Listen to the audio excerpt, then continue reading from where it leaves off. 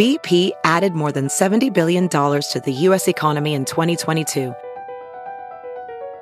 Investments like acquiring America's largest biogas producer, Archaea Energy, and starting up new infrastructure in the Gulf of Mexico. It's and, not or. See what doing both means for energy nationwide at bp.com/investing in America. You're the mom, the maid, the keeper of the cookies. You do it all and you look good doing it. It's parenthood on a mother level. Here's your host, Denise Hanitka. Hey everybody, welcome to On a Mother Level. I'm Denise Hanitka, and this is our last podcast of the decade of 2019, episode 27. I would say this podcast has been the biggest gift to me this year. And yes, I realize that I also had a child this year, but they all are kind of connected. And I want to talk about that today with Sarah Kershaw. Sarah is here in the podcast studio. Thank you so much for joining me today. My pleasure. It's great to be here. You are one of the people who, when I was making my list of guests, I knew that I wanted to have you on. I find you incredibly intriguing as a parent because... First of all, I think because you're very open about it on Facebook. You share a lot of wins and fails like we do every week. Yes. Tell us about your family first and foremost. Sure. I'm married to my husband, Travis. He used to work here with you at WQAD for about a decade. And we have 3 daughters. Evalie, who is 9, almost 10. And Izzy, who is 7.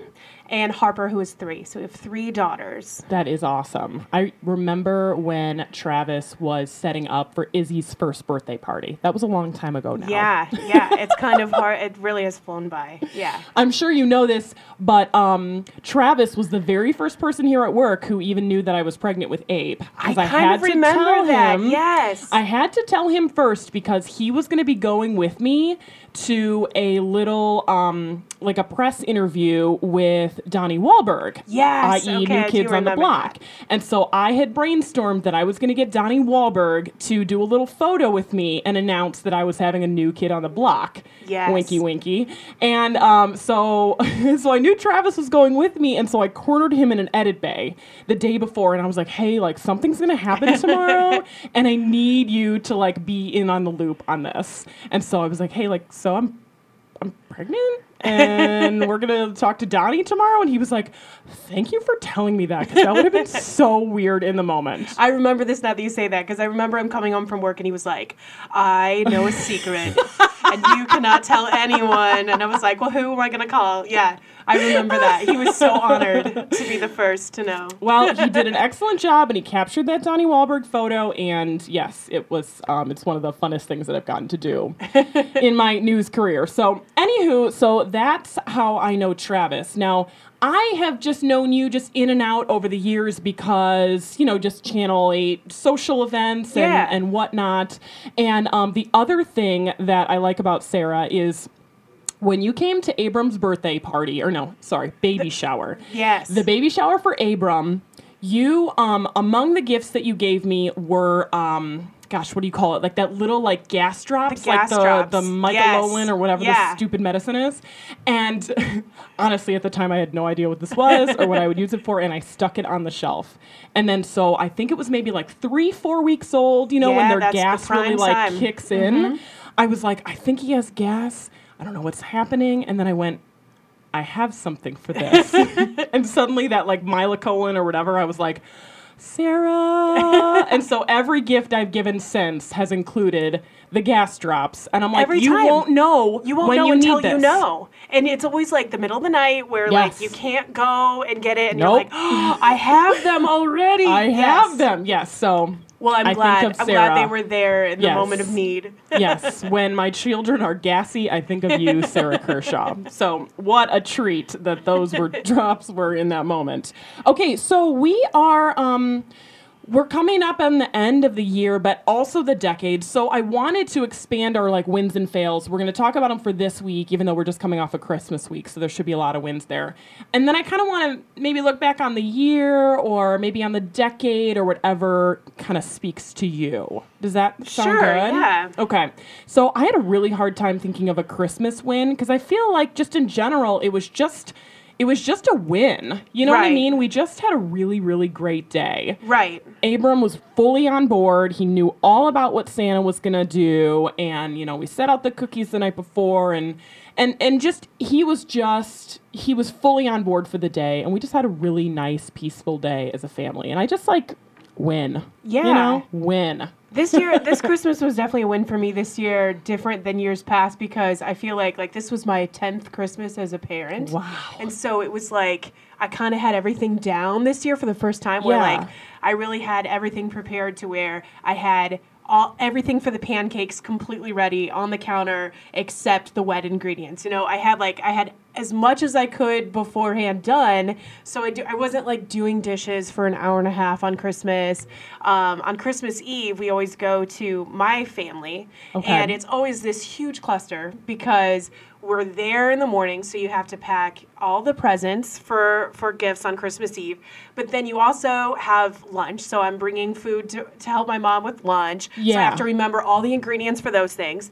And then we go to the Christmas Eve program at my church that night. So you have to have a complete change of clothes for everyone. You have to put on all those ridiculous clothes that SNL just had that parody about. Right? That was genius. It was so perfect. Every year, it's the running Christmas joke. What are we going to forget? If it's Travis's belts for his suit or which, by the way, tights. You're not responsible for. Right. I want to be very clear about that. But it's true. But it's what are we as a team going to forget to put in this bag? Is it going to be the vinegar for a salad dressing? What is it going to be? One year, we even forgot Eva's tights. It was one of the coldest Christmas. Oh, no. And so it was do we go all the way home for tights? And I think I ended up wrapping her in a blanket and being we're just carrying her inside of this blanket and she'll go bare-legged at church. It'll be scandalous. It'll be fine. But it's every year, what are we going to forget? And now that we have 3, so it's you have to have 3 sets of tights, 3 sets of shoes that they haven't worn in forever, but this was the year where we had it all. We had all the ingredients packed. God. And I finally felt like I was kind of on top of things for that. So that was really cool. That's I felt amazing. That was a big win. Yeah. Well, Everyone had shoes. Everyone had shoes for Christmas. Fantastic. Another win, I guess, that I feel like other people will share with me, and it's also a fail because it's coming to an end. The holidays is shrimp cocktail season. Yes. And that means I have to wait a whole nother year for shrimp cocktail to come around. Why doesn't anyone serve a shrimp cocktail just Always. in the summer? Just like a good July treat by the pool. I know. They're cold. Love a shrimp cocktail. They're refreshing. Yeah. Yeah. I've eaten them by the dozens, by the quadrillions this year. So I'm also sad to say goodbye to shrimp cocktail holiday I think you season. still have a solid 2 weeks left. Do you think so? Yeah, New Year's. New Year's is shrimp cocktail time, I feel like. Okay. I might have to bring my own, but yeah, I mean it can they're be there for you at Aldi. They're right there. They're already made. It's there for you. So my actual fail, and this one amazes me, honestly, because it set off a firestorm on social media. So we bought Abram, and I talked about this on the last podcast. It was this big car ramp thing called the Freeway Frenzy. Yes, I remember seeing this. Big ramp, great price at Costco. Everyone knows how I feel about the pricing at Costco. And Abram, asked for it. He knew that he wanted it. And I really thought it would be cool to give it to him in the box. Because number one, he loves helping Turner set stuff up. If anything requires tools, he's great, I also have tools. Right. And he goes and gets his little plastic screwdriver. He loves that. So I'm that'll be cute. Plus, he knows what the box looks like because we saw it at Costco. So I'm he'll really recognize it in the box, And so I just thought this was all a great idea. So by the time we made him open that present last because we knew it was the win-all, well, by the time he opened that, he had opened so much other stuff already, so the reaction wasn't 100% where I wanted it to be, but I'm you know what, it's fine, he's 3. So a couple days pass and we decide we're going to start setting this thing up. So he gets his screwdriver, he's super jacked up about it, we're working on it, and we're missing a part. It's one of the curves in the roadway. So it was like piece like 401k 7B, and it was just not in the thing.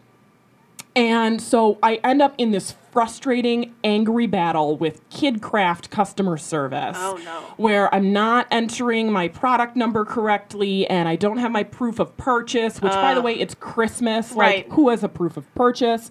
It was this whole thing. I, like, really took some anger out on this customer service representative, which I don't really think is the coolest thing to do, but I did it anyway.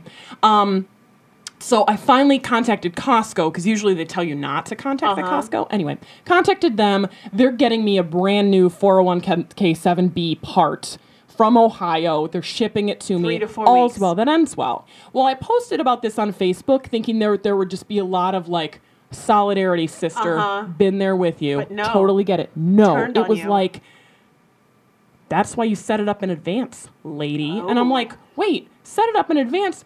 Do you guys have, like, separate mansion rooms that are dedicated to toy assembly and design waiting area? Yeah, I never really Where am I supposed understood to put that? like, and what time are you doing this? Right. Like, they're going to be up. My kids woke us up this year, no joke, at 2:30. Oh my God! But to be nightmare. fair, we're lazy, and they have a clock in their room, and the power went out like a month ago, and we never fixed it.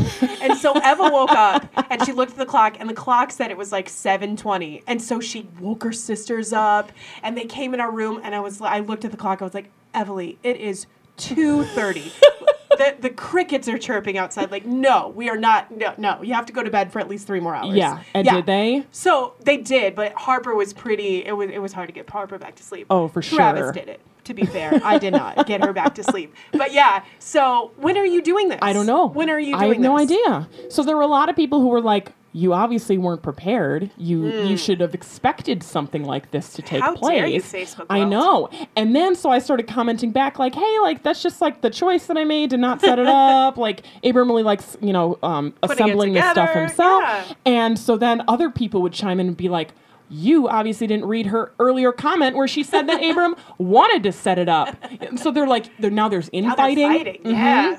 You've got your loyal followers that are defending honestly, you. I just didn't. It's amazing to me what is controversial. This is a controversial topic. So basically, I was unprepared as a parent, and I ruined Christmas for my own self. We had a really similar thing with Really? presents at my mom's house. The 2 youngest got. Have you ever heard of the Osmo system? No. It's this like tangible play thing where you can put an iPad or a Kindle Fire on this stand, and it has a mirror for the camera, and you're like using tangible objects to play this game. So there's like tangram things where you're like putting shapes together, and there's like a number thing where it puts up like the number 12, and you have all these little number things, and you like push a 6 and 6 under the camera, and then it says like you got it right. Oh my gosh. And so it's like really fun, like you're just interacting. There's for the little guys, there's like dress up things where you have a guy and you can put outfits on it, and then it like pops up on the screen the guy you made.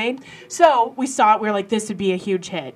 And so my mom got them for them for Christmas. Well, they live out in the middle of nowhere, and so their Wi-Fi is really kind of sketchy. Yeah. So being prepared, I did pack their Kindles because I knew that they were getting it. So I'm like, this will be great.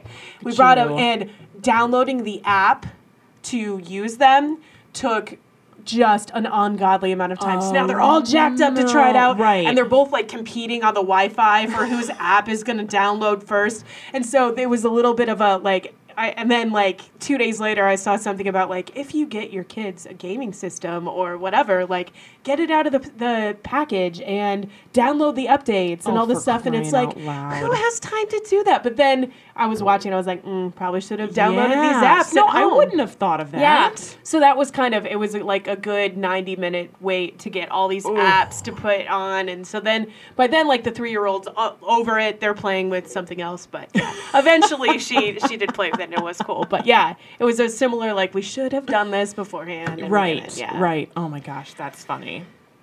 Do you have a specific screw up this year? For the year in general? Guess for the... Okay, did we do your week?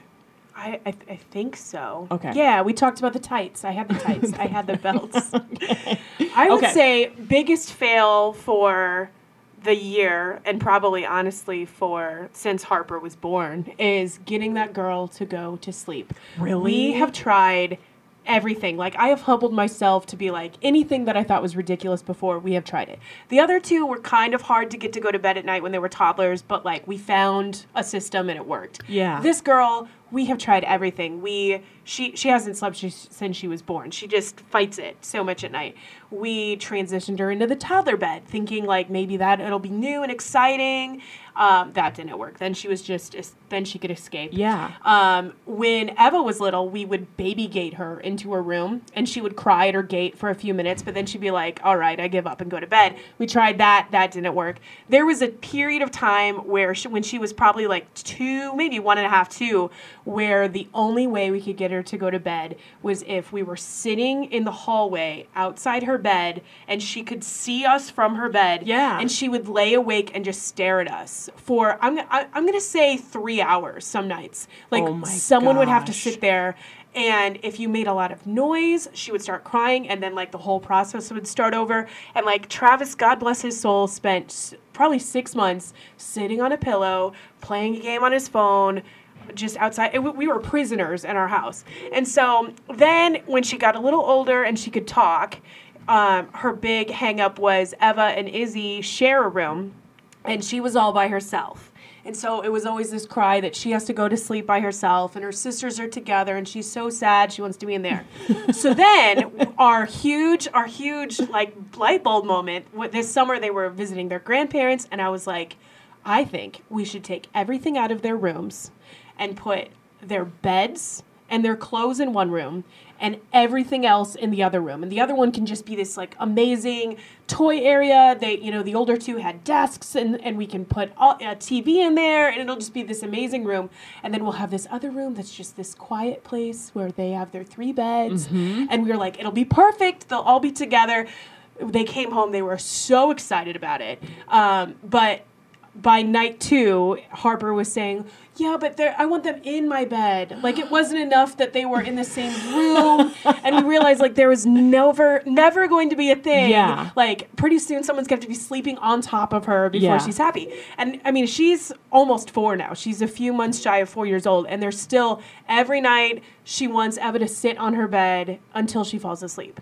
And it's just, every night ends with us going in there and yelling and being like, you have to fall asleep. And so it's like, we end every night feeling like, we just, we ended the night screaming at them again.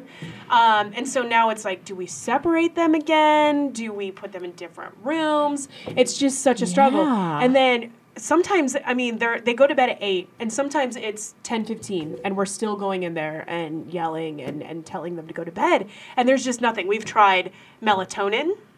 We've got, different stuffed animals. We obviously read books every night. We've tried different routines. There's just nothing that we can do to get this kid to go to sleep. And Unbelievable. so that's definitely our biggest fail, is just trying to get her to just... And it's a developing story that continues into 2020. Every time we think, like, we've solved it, and then, like, a week later, it's like, no, just kidding. No, so to be clear, when you posted the pictures on Facebook of the new room situation, it was really exciting. I showed it to Jim, and Jim and I were like, this is the coolest thing we've ever seen. Yeah, we were like really jacked up about it. Because it's the kind of thing that you would have wanted as a kid. Yeah, it's like a perfect room. They have like a wall that's all their library. They have bean bags. They have everything a kid could want.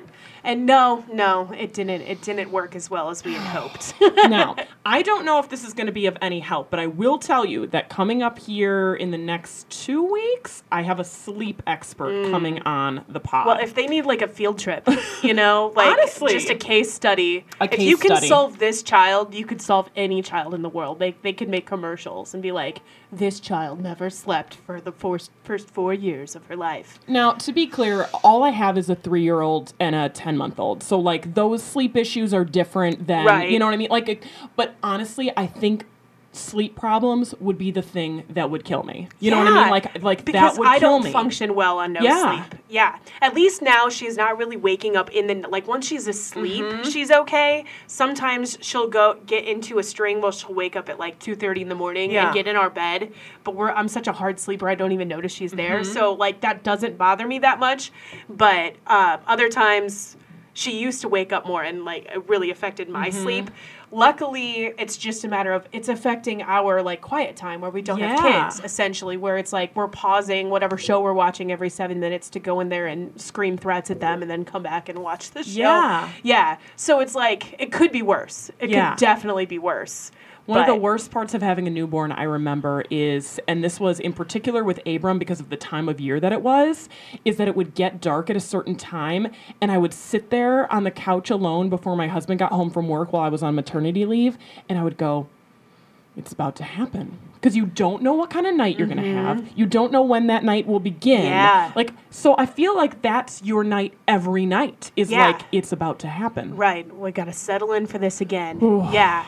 Yeah, and when she was a newborn, she tricked us because for the first couple months, she was the greatest because we had 2 other little kids. And so she would just, like, we'd put her on a play mat and she'd just fall asleep sometimes and be like, she's the greatest baby in the world. And so for a while, she really was a fantastic. But then as soon as she was big enough to have a personality, man. Unbelievable, Harper. Yeah. She's a fiery little pistol. Well, it sounds like you've tried everything, but if anyone wants to write in with some suggestions, like we'll take them. I will take anything short of chaining her to the wall. Maybe by next year I'll be there. I don't know. So that's definitely my biggest fail, I think, is we have not found the perfect solution for that yet. Yeah. So, I mean, I like just looking at my year as a whole, and I've talked about this a lot, but like, the best thing to happen to me this year and the worst thing to happen to me this year were all like tied into one because, I start off this year on this incredible high of having my second child. Yeah. And he was perfect and wonderful and he still is. But along with that came like truly the most horrible time of my year. Balancing it all. It was really, really a tough transition for me and I've talked a ton about it. So just when I think back on it, I just think about like 2019, I feel like beat me up and built me up over and over and over again. You know what I mean? Yeah, I totally remember that first year with 2 kids. It's a struggle. It's a huge transition to go from having one kid that all of your attention is wrapped up in to suddenly having to manage to split your time. You always feel like you're shorting one or the other. Yeah. It's a struggle for sure. And I definitely, because of that, I don't think I bonded well with Everett. I still would argue that I'm not 100% bonded with him. And I don't even know why or what that means other than I just sometimes don't feel it. Yeah, because you can't, just stare at this little person all day because you have another little person who needs juice or crackers or whatever, and you're just constantly being pulled away. For sure. Yeah. Was 1 to 2 or 2 to 3 your harder transition? Definitely 1 to 2. Really? Yeah. I'm so interested in that. I think a lot of it had to do with the timing of the ages. Eva and Izzy are 2.5 years apart. Okay, that's about Abram and Everett. Izzy and Harper are 3.5 years apart. Okay. And just the 1 year difference, I don't know which one I prefer because definitely at the time, 2.5 years apart was harder because we tried really hard to potty train Eva before the baby came, and she was just not into it. And then, I kid you not, the first day that Travis had to go back to work, she decided that she wanted to start wearing underwear. And I was like, I don't know if we can do this. But I didn't want to be like, no, you shall wear a diaper. So I was like, no, I can do this. And I remember this just so clearly. I was feeding Izzy, and I had just got her to latch. And Eva came running down the hall, and she had already started taking off her clothes. And she was like, I need to go potty. And so I was like, So I got up and I managed to keep Izzy latched on, and I'm walking her to the bathroom, and I'm trying to get her underwear down so she can go to the bathroom, and she doesn't make it. And so we have a pee puddle trail down the hallway, and we had just gotten new floors. We had laminate flooring, which was just a terrible decision, but because it can't get wet. And so it's what are you going to do with 2 kids. Like, why did you do this? Anyway, that's a whole nother thing. So she had peed on this floor. So it was like, oh no, the clock's ticking. I got to get this pee off the floor. Baby is still just latched, right? We just got the hang of this.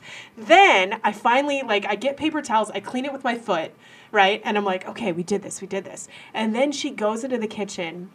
And I can only hear her in the kitchen. I'm sitting in the living room, and she was like, I'm going to get something out of the fridge. And I was like, no, you need to wait. And right as she said that, like, I knew it was too late. Kaboom. Someone had just brought us a meal and put it in the fridge, and they brought, wait for it, an entire vat of chili over. And they were like, oh, this will be great. Like, you can just get it out. And the whole thing of chili came out of the fridge, spilled all over the kitchen floor. So now I have, like, pea puddles and chili and, like, this baby that's crying because it's and I was like, what? And it was, like, all in a matter of 7 minutes. And it was, like, first hour, first day by myself. And so it was a lot of that, I feel like, going from 1 to 2, where I remember sitting being like, what have I done to myself? Like, why did I do this? I can't do this. And then by the time Harper came, Eva was in kindergarten, and so it was actually just really wonderful because Izzy was old enough to where she totally got it. Like, she knew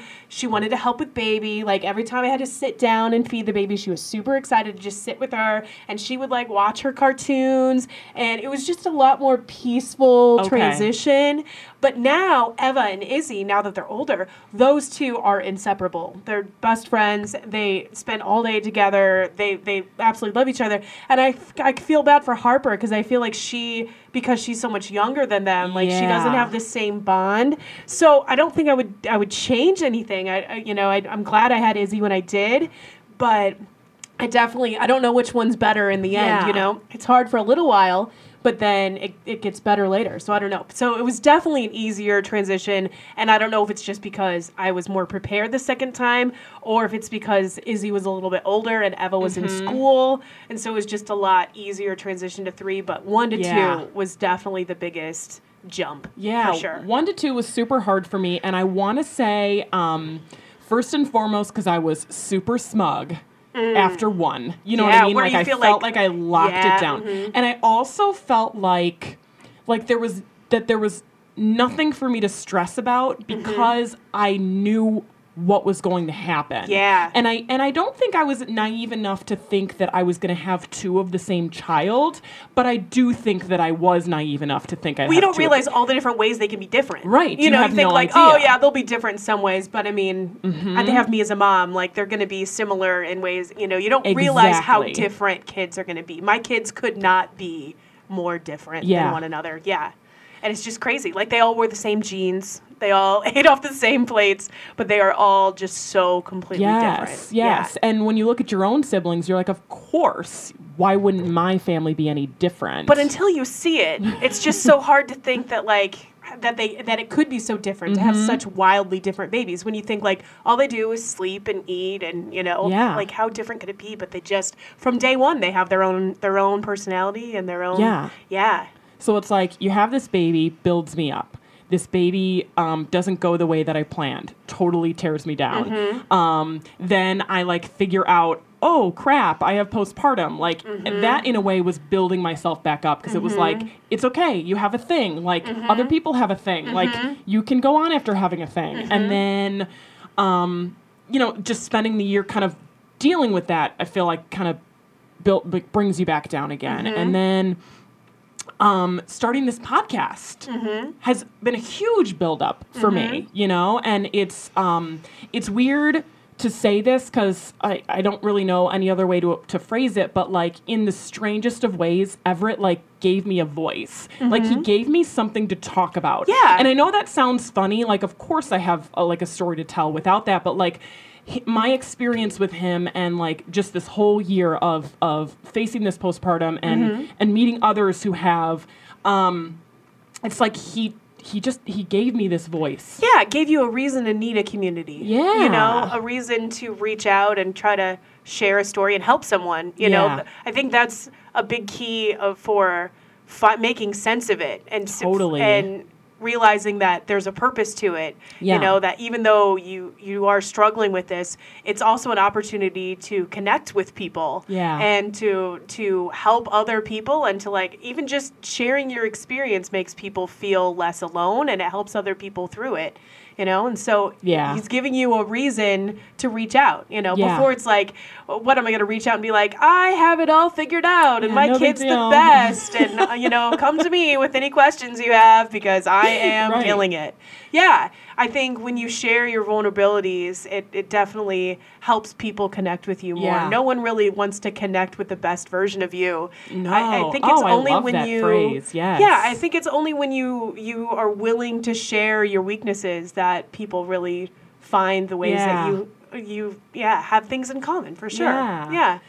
So part of this like postpartum journey, and I'm going to talk about this because I didn't hear about it until going through it myself. So I decided through the help of my doctor that I am going to wean myself off of Zoloft, which is what I've been taking since talking to my doctor all those months ago. And I've been doing it like the way that she suggested. And so I don't want anyone to write me and say like, you need to talk to your doctor. Okay, so this is all doctor allowed and permitted. But through like the weaning off of it, I didn't realize that like the withdrawal symptoms are real. Yeah. Okay. So basically I feel like I'm walking around like in a world that's not quite steady. I feel very dizzy all the time. I feel like I'm in a constant state of that head rush where you stand up too fast and then you kind of go like, whoa, you know? And so it's been a little over a week since I had my last dose. And again, like my doctor told me that could be my last dose and we weaned down on all of that junk. But in my like Googling, like these withdrawal symptoms, which makes me sound like I'm on heroin, can last like a month. Oh, wow. That's a long time. It's a long time. To feel like you're dizzy. Yes. Yeah, for sure. It's a very strange thing. So I don't know how I would feel about going on the medicine knowing that like it sucks so much to go off of it. I mean, it obviously had its place and like I'm glad that I was on it for a time, but like this withdrawal really blows. Yeah, it sounds like it. It's really awful, and it makes me hungry. Like, it makes me want to eat because, like, anytime you're dizzy, you're like, if I have, like, a baguette my blood sugar must be low. Exactly. So that's how I feel right now, but I'm proud that I'm going to go into 2020, like, freshly unmedicated. And by the way, like, there's nothing wrong with being medicated. I certainly benefited from it, but, like, I'm also ready to, like, be done. Yeah. Which I think is a sign that I should be done. Yeah. You know? So anywho, just to prepare you if you eventually want to get off Zoloft or sertraline or whatever, it's definitely more of a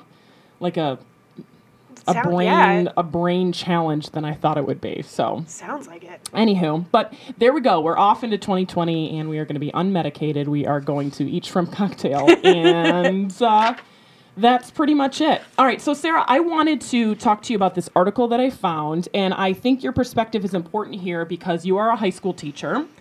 And I'm going to start with the headline. Here we go. This is out of California. So for 2020, California public schools can no longer suspend students for disobeying teachers, according to a new law, okay? So starting with next school year, it will be illegal for public schools in the state to suspend students in first through fifth grade for willfully defying teachers or administrators, okay?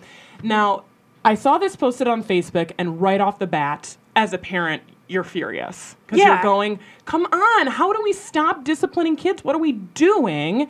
And it automatically makes you think like, oh, what's this going to be like in my kid's school? And, you know, will my kid have the discipline that they need? And blah, blah, blah, blah. So I wanted to talk to you about it because you're coming from the other side of things where you're dealing with a lot of different kids with a lot of different backgrounds and a lot of challenges about how to reach each single one of them. So I don't know, what's your thoughts? It's tricky for me because I do teach in a school where, thankfully, I'm so fortunate, we really don't have a lot of the discipline problems that I know bigger schools do. I teach at Orion, which is a really rural school, but we do have some disciplinary problems like every school does. And one of the bigger challenges that we do have is how can we punish kids in a way that sends a clear message, but also complies with Illinois laws and doesn't hurt them academically. There's a lot of laws in Illinois, and I don't know the specifics about them, but generally speaking, behavior cannot negatively affect academic performance. So in other words, if students are suspended, the school has to give them an opportunity to make up for their missing work or for whatever they missed that day. Sure. It was certainly created with good intentions, that we don't want kids to, to be setting up kids for failure. But on the other hand, what sometimes it can turn into is just a free day off school. If teachers are required to give these students their homework, essentially it's like, okay, well, here's all your work in a nice little packet, you have all day to do it, and then the day is yours, seize the day. So it is a struggle. You always see people criticize schools for things like bullying and why isn't the school doing something? Why aren't they stepping in? And the reality is, there's not a lot we can do legally. So much of it needs to happen at home. And more and more as time goes by, schools are not allowed to really punish students in a way that is meaningful in a lot of ways. And again, I don't really know what the answer is. I'm not saying that I want students that are a behavior problem to fail my class. No, certainly, because that doesn't benefit them in the long run anyway. But we also need to find a way for a punishment to be effective. And I think right now we're on this, this swinging pendulum where perhaps we're swinging too far away from punishment to the point where there's really no consequences for your actions. And maybe that's kind of what's going on with this new law, is this idea that, if I can't imagine a first or second grader, needing to be suspended for what is it, willful? Disobey or something like that. Willfully defying. Yeah, I don't teach a second grader. I don't teach elementary school, but I can't imagine coming from the perspective maybe of a parent who that's not my kid, but my kid's in that class. How much of a distraction is that kid? How much of my teacher's energy is being spent on this one child? And as opposed to others, sometimes you do need to take a kid out of a class because they're just ruining things for everyone. Yeah. But you do need to think about that child and how are we still going to educate that kid and give him the tools he needs or she needs, while not taking away from the other kids. It's really kind of a tricky situation to find yourself in. Well, for me, I knew that whatever happened in school, I was going to get it worse at home. You know what I mean? Right. And so you didn't misbehave in school, not because you didn't want your teacher to be upset with you, but because you knew your parents were going to find out if you misbehaved. Right. So without the element of knowing that your parents are going to be mad, what does it matter? There's not a lot there. And what I'm seeing even more, one trend that I'm seeing that really kind of concerns me is how much parents, you kind of see people joking about it on social media, how when I was a kid, if the teacher yelled at me, my parent, I would, get my butt beat or something like that when I got home. And now it's kind of switched to this opportunity that parents see to kind of take their kid's side. And here's the thing. I totally get it. And sometimes they do it not even discipline related, right? I have kids that are in my study hall that are always struggling with math. They have these math problems and they get stressed out and they'll turn to me and they'll say Mrs. Kershaw, do you even use this? Do you even use trigonometry in your life? Right? And I think kids say that to their parents a lot too, when am I ever going to use this? And I don't think parents realize how important their response to that question really is, because the temptation is there. The temptation is to be yeah, you know what? I hated trigonometry too. This is something that we can bond over. We can hate trigonometry together, and let's just, talk about how that class is dumb and it's frustrating, and that's, this connection that we're going to have. I totally get it. As a mom, you're always kind of looking for a common enemy that's not you every once in a while, right? But it's so important to not do that, because the minute that you say, you know what, you probably aren't going to ever use this, but do it anyway, that is like a light switch for the student, because then suddenly they have the excuse that they need to stop trying. Okay. Maybe you're not going to ever need this to be able to calculate this trigonometry problem, but you are going to need the problem-solving skills that you're using to figure it out. Sure. You know, you are going to need grit to approach a problem that you don't know how to do and like think of another solution and approach it again and approach it again. Like, you're getting all these other benefits from doing these things that are hard. And when you say to your kid, like, yeah, you know, I don't like reading either. Just here's the Cliff Notes. Just read that. You know, you're giving them the out. Mm-hmm. And then suddenly now, if I don't like it, if it's not my thing, I'll just not do it because, you know, it's so important to just always back the teacher as the parent. Even if you don't agree with the teacher, you should never say that to the kid's face. Yeah. You know, if you have a question about why a teacher's doing the things that they do, you know, your kid should never be aware of that because a teacher is just an extension of you. You know, we're just the parent during the day. And, you know, that's the equivalent basically of like being the good cop, bad cop, you know? And so it's like you're taking authority away. The minute that you say like, yeah, their homework's not that important, or yeah, that assignment's really stupid, I don't know why they asked you to do that. Yeah. It's really basically saying like, well, your dad's dumb, I don't know why he said you couldn't do that. You do whatever you want, you know? And I don't think parents really think about it as much as they should. Yeah. You know, because you're limiting their growth, you know, by doing that. You're giving them a reason to stop trying on things that aren't their favorite, that don't come naturally to them. And I think being a teacher has really informed my parenting, especially of how I talk to my kids about school and how I talk to them about their teachers. Even when my kids are frustrated with their teachers, you know, I resist the temptation to be like, yeah, let's team up and complain about them, because it is kind of like turning on another parent in a way, you know? Yeah. Well, I think of all the parents who confront the coach about their kids' playing time, you know, and the kid and the parent bond over the fact, like, that coach must not like me. I'm clearly the star here, and I'm not getting the playing time. And instead of the parent saying, like, but are you practicing as hard as you could? Are you, you know, stepping up when you need to step up? Instead, it's, you know what, I'm going to call that coach and tell him that you are a star. Right. And that you do deserve to play. I hate that. I should watch it.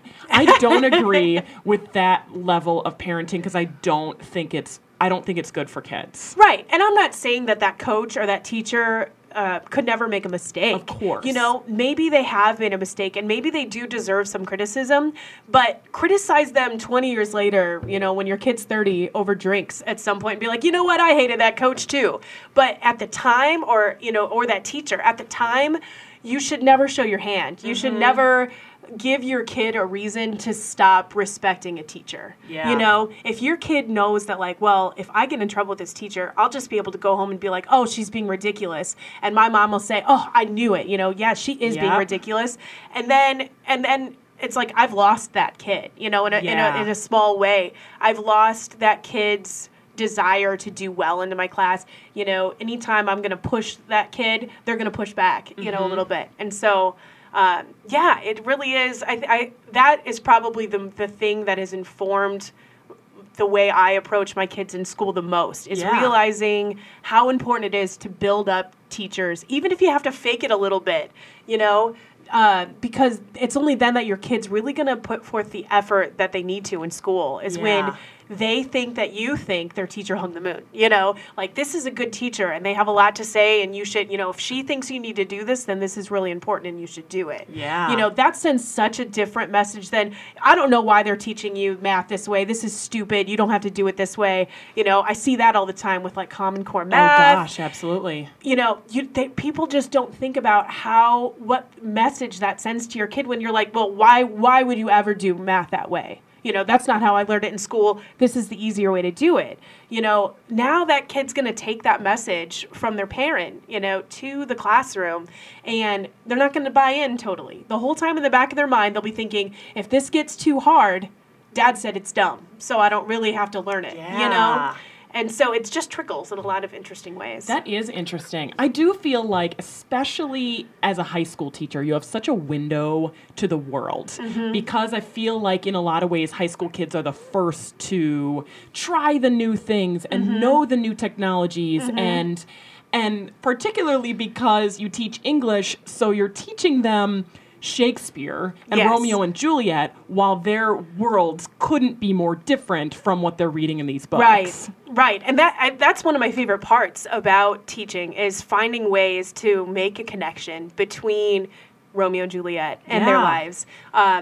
Romeo and Juliet in particular, what we do, the big culminating project at the end of it is I asked them a question, people still use Romeo and Juliet as this like cliched phrase for the pinnacle love story. Yes. Should this still be on a pinnacle? Is this really a reflection of the type of love that we value as a society today? Yes or no? And then they have to basically answer that question any way they want. So sometimes they will compare Romeo and Juliet to like TV show love stories or movie love stories and be like, look, they could not be more different. And so clearly we should stop reading Romeo and Juliet because it doesn't matter anymore. Yeah. Or they'll look at Romeo and Juliet and they'll compare it to like any classic Disney movie and they'll realize, oh, so Cinderella fell in love with the prince in like a hot minute as well. And it is really similar, and it's really hard to say our society doesn't value Beauty and the Beast anymore or Cinderella. So it's kind of fun to find little ways for them to kind of see how it can constantly be pulling back at, even though it's so, a couple hundred years old, there's little ways that it's still relevant, it's still fun. That's what keeps my job fresh and exciting. So, yeah. Well, I love what you posted the other day. I thought it was so funny. You said something like, you handed out grades and one kid came and said, like, this is the best day of my life. The next kid came in and said, you've ruined my life. And they both got a 96%. They did. It was so true. And they were like within 12 minutes of each other too. And it was so funny that that was a huge win for me. I was struggling at the end of the semester. I had so much grading to do. I was updating a lot of my lesson plans. So I have 45 minutes a day to either grade or work on lesson plans. And it's like, which thing am I going to do? And I had spent so much time working on lesson plans that I was so far behind on grading. And it was my goal to get all my grading done before Christmas so that I could just soak in my family time and not be, have this cloud hanging over my head. And so I was really in a funk, in the final weeks. And this kid just kind of came out of nowhere. He's a great kid, but he hadn't really put forth his full effort on a lot of things. And for whatever reason, he decided, like, I am really going to see just how good I can do this if I really try. And he, like, parked next to me while they were writing this paper and asked me 30 questions a day. Like, well, okay, what do you think of this sentence? What do you think of this sentence? And he was just trying so hard. And I was just so proud when I got to his paper that he got this 96. And he was just so elated. It was so fun. I got to call his mom and be like, oh, he did this and it was so great. And, it's those moments that you really hold on to because. Well, that's the connection that you've been searching for the whole year. And, it really is like a light switch. He gets that 96 and he's kind of been a different person ever since, you know. And then there's the perfectionist, where God love her, she was so upset because she got a 96 and I think on the last paper she got like a 98. And so it was this huge fail to her that she had gotten this 96. And I'm like, oh, if only I could just show you how much a 96 means to somebody else, but I get it. I was that kind of student too, where I was like, oh, I got a 94 or whatever. And I was so angry. But it's just so funny that you see such highs and lows. Yeah, for sure. One thing that I think is cool too, and I don't know, maybe this is cliche to talk about, but like your oldest daughter, Evalie, loves science. Yes. And I know it's so cliche because it's like we're making such a big deal about a little girl who loves science. Like, okay, cool. Like, it's kind of oversaturated everywhere. Should it be that big of a deal that she loves science? Right. Like, so what? But I do think it's just really, really cool because it's such a, and I'm exploring this a little bit as a parent, it's such a, it's so cool to see what their little brain is instantly attracted to without you shoving beakers in her hand. It's just where they take themselves. Right. And obviously if I'm an English teacher, like my preference would have been elsewhere. But no, ever since like first grade. It started off with a love of the periodic table. Not even joking. She got a book about the periodic table and thought this was amazing. And so then she was learning about all the chemical elements, got a copy of the periodic table at school and brought it home. She was like, I need you to laminate this for me. And like hung it up in her room. Like it just really escalated from there. She's just... It's been so fun to watch her grow up because she is so much like me in so many ways. Yeah. But then there's just these little things like science that are just so completely different. And it's just so fun to just sit back and watch her, grow and develop. Yeah. And now she's really into the brain.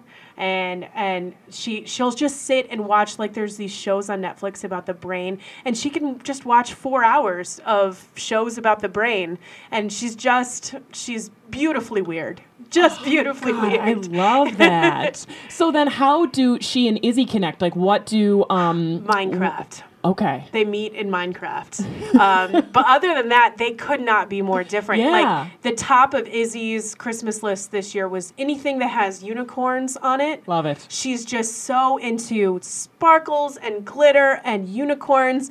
And Eva would rather die than wear the color pink. Everything she owns has the word science on it, or it is green. And like she has an army jacket that she wears all the time. Like she is so anti-girly in every way. And and Izzy is probably her best friend in the world, and they could not be more polar opposites. That's cool. Yeah. So then where do you think, like what direction is Harper going? Oh, man, it's so hard to know. I think she's going to be a little more like Izzy than Eva. She looks exactly like Eva. She's like Eva's mini-me, but I think she tends to gravitate more toward... I think her thing's going to be music. Okay. She's really got this weird ear where she like really remembers melodies to songs. She never has the lyrics right, but she can really she gets the melody almost pitch perfect. Like she'll just be playing and she'll start singing a song that she heard like in the car. Yeah. And she has the melody like perfect. And she's been that way since she was really little. Like before she could talk, she could really like sing melodies back in songs. So I think it might be music for her, but I don't know. It's hard to tell. She's got a lot of energy. So she might be our athlete. We don't really have an athlete yet, but she's just a little spitfire. I mean, no question, that's my favorite part of parenting is like figuring out who these people are. Yeah, for sure. They like live in my house and they're like these little strangers. Yeah, in they're so just many ways. so different. Yeah. So different. Yeah, Izzy, they both play piano. They both take piano lessons, but like Izzy's into tumbling. She takes tumbling, and she did it for a year. And Eva came with one day to class, and I was like, "Do you think you'd ever want to do that?" And she was like, "Oh, absolutely not. No, that looks awful." Like no, definitely not. So I don't think a lot of athletics are in Eva's future. Yeah. She does play softball in the summer, but just like a little league. They have like 10 games. It's kind of perfect. But other than that, I think academia is where she's headed. Somewhere Is Eva cerebral. the one who was in the cheer camp video that I cannot stop watching? Oh my gosh. I think that is probably my most watched video ever. It's amazing. Yeah. Ever since then, she's been like, no, don't send me to those. No, cheerleading's not my thing. So long story short, she went to like a little summer cheer camp. Yeah. And they must have had like a final performance of some kind. And so tell me how it came So to be. basically, the parents could come to watch like their final practice before the game. And so I'm sitting there and I got my camera all ready. And they started into this cheer and Eva is just off in her own world. Like there's that episode of Friends where Phoebe is dancing. They're like, it's the one where Monica's identity is stolen and they go to that dance at the end. And it's like, you're not with us. And it's like, but I'm doing it. Like, that was her. And she's, like, clapping under her leg and doing all these weird turns and just not at all following the rest of the cheer.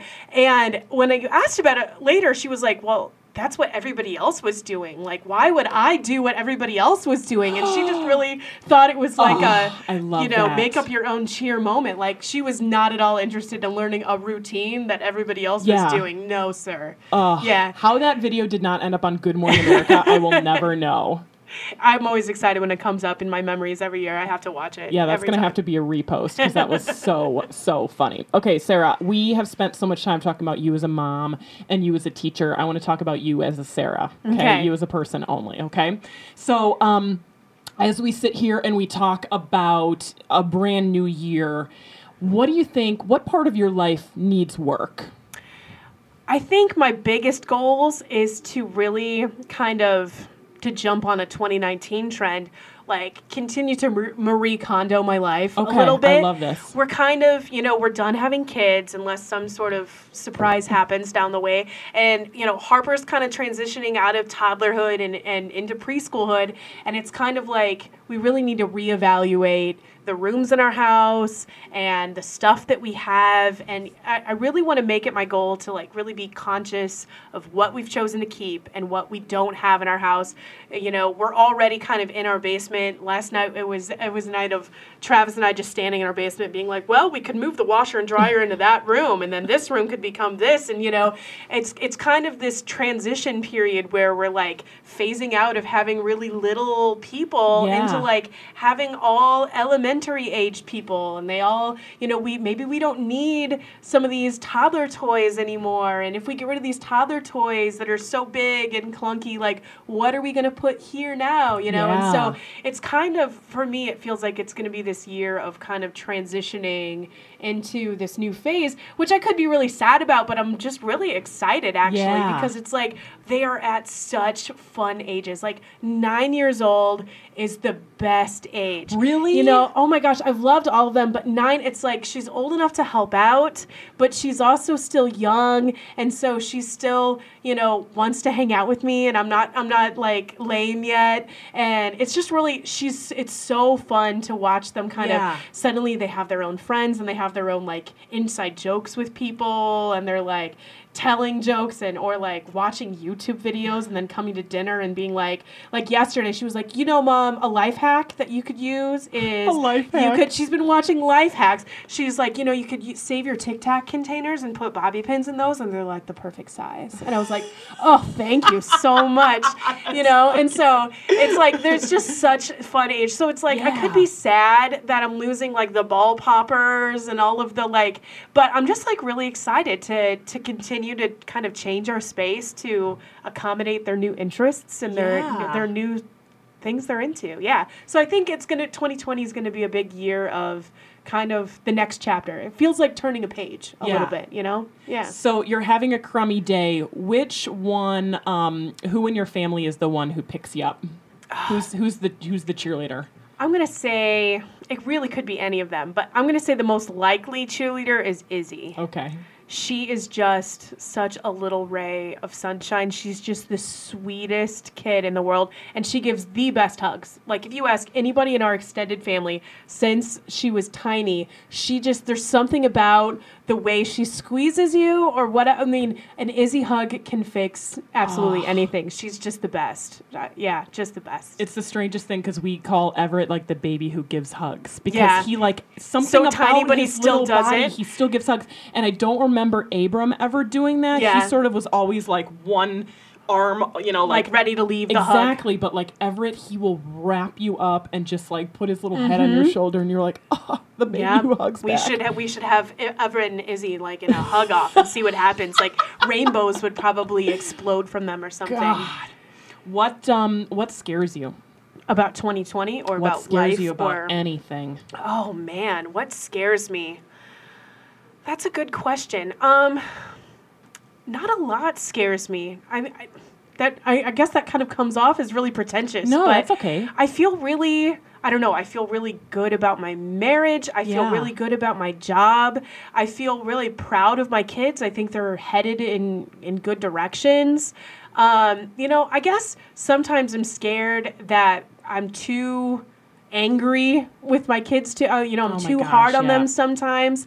They get the end of the day version of me where I've already dealt with 120 kids all day asking if they can go to the bathroom or not having a pencil. And, my patience is already broken by the time I see them. And so sometimes I'm afraid that they get kind of the worst version of me every day. When it really boils down to it, you only have just a few hours with your kids every day, especially once they go to school. They get off the bus and then they're so tired, they're going to bed sometimes 7:30, 8 o'clock. It's you just have this tiny little bit of time. I know. And that's sometimes the worst part of your day.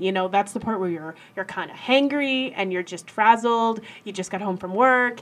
And so if anything, I'm afraid that sometimes my kids are going to have these memories of like, well, mom was just always in a crabby mood. I know. You know, I guess that's probably the thing that I'm hung up on the most is, you know, I don't want to be fake with them, you know, but I also, I sometimes they go to bed and I'm just like, another night where, you know, I was probably more snippy with them than I should have been. You know, when they asked for more milk, I shouldn't have been like, fine. You know, I should have just, there's sometimes where, I think they get this impatient version of me that maybe wouldn't exist if, you know, I stayed at home with them or, you know, or something was different, you know. So there's a little bit of guilt there. But other than that, you know, I guess that's my biggest fear is that, like, who am I going to be in their memory? You know, when they're old and they're. I know. I feel like that's like opening a whole can of worms. Yeah. Because that opens like how you feel about yourself,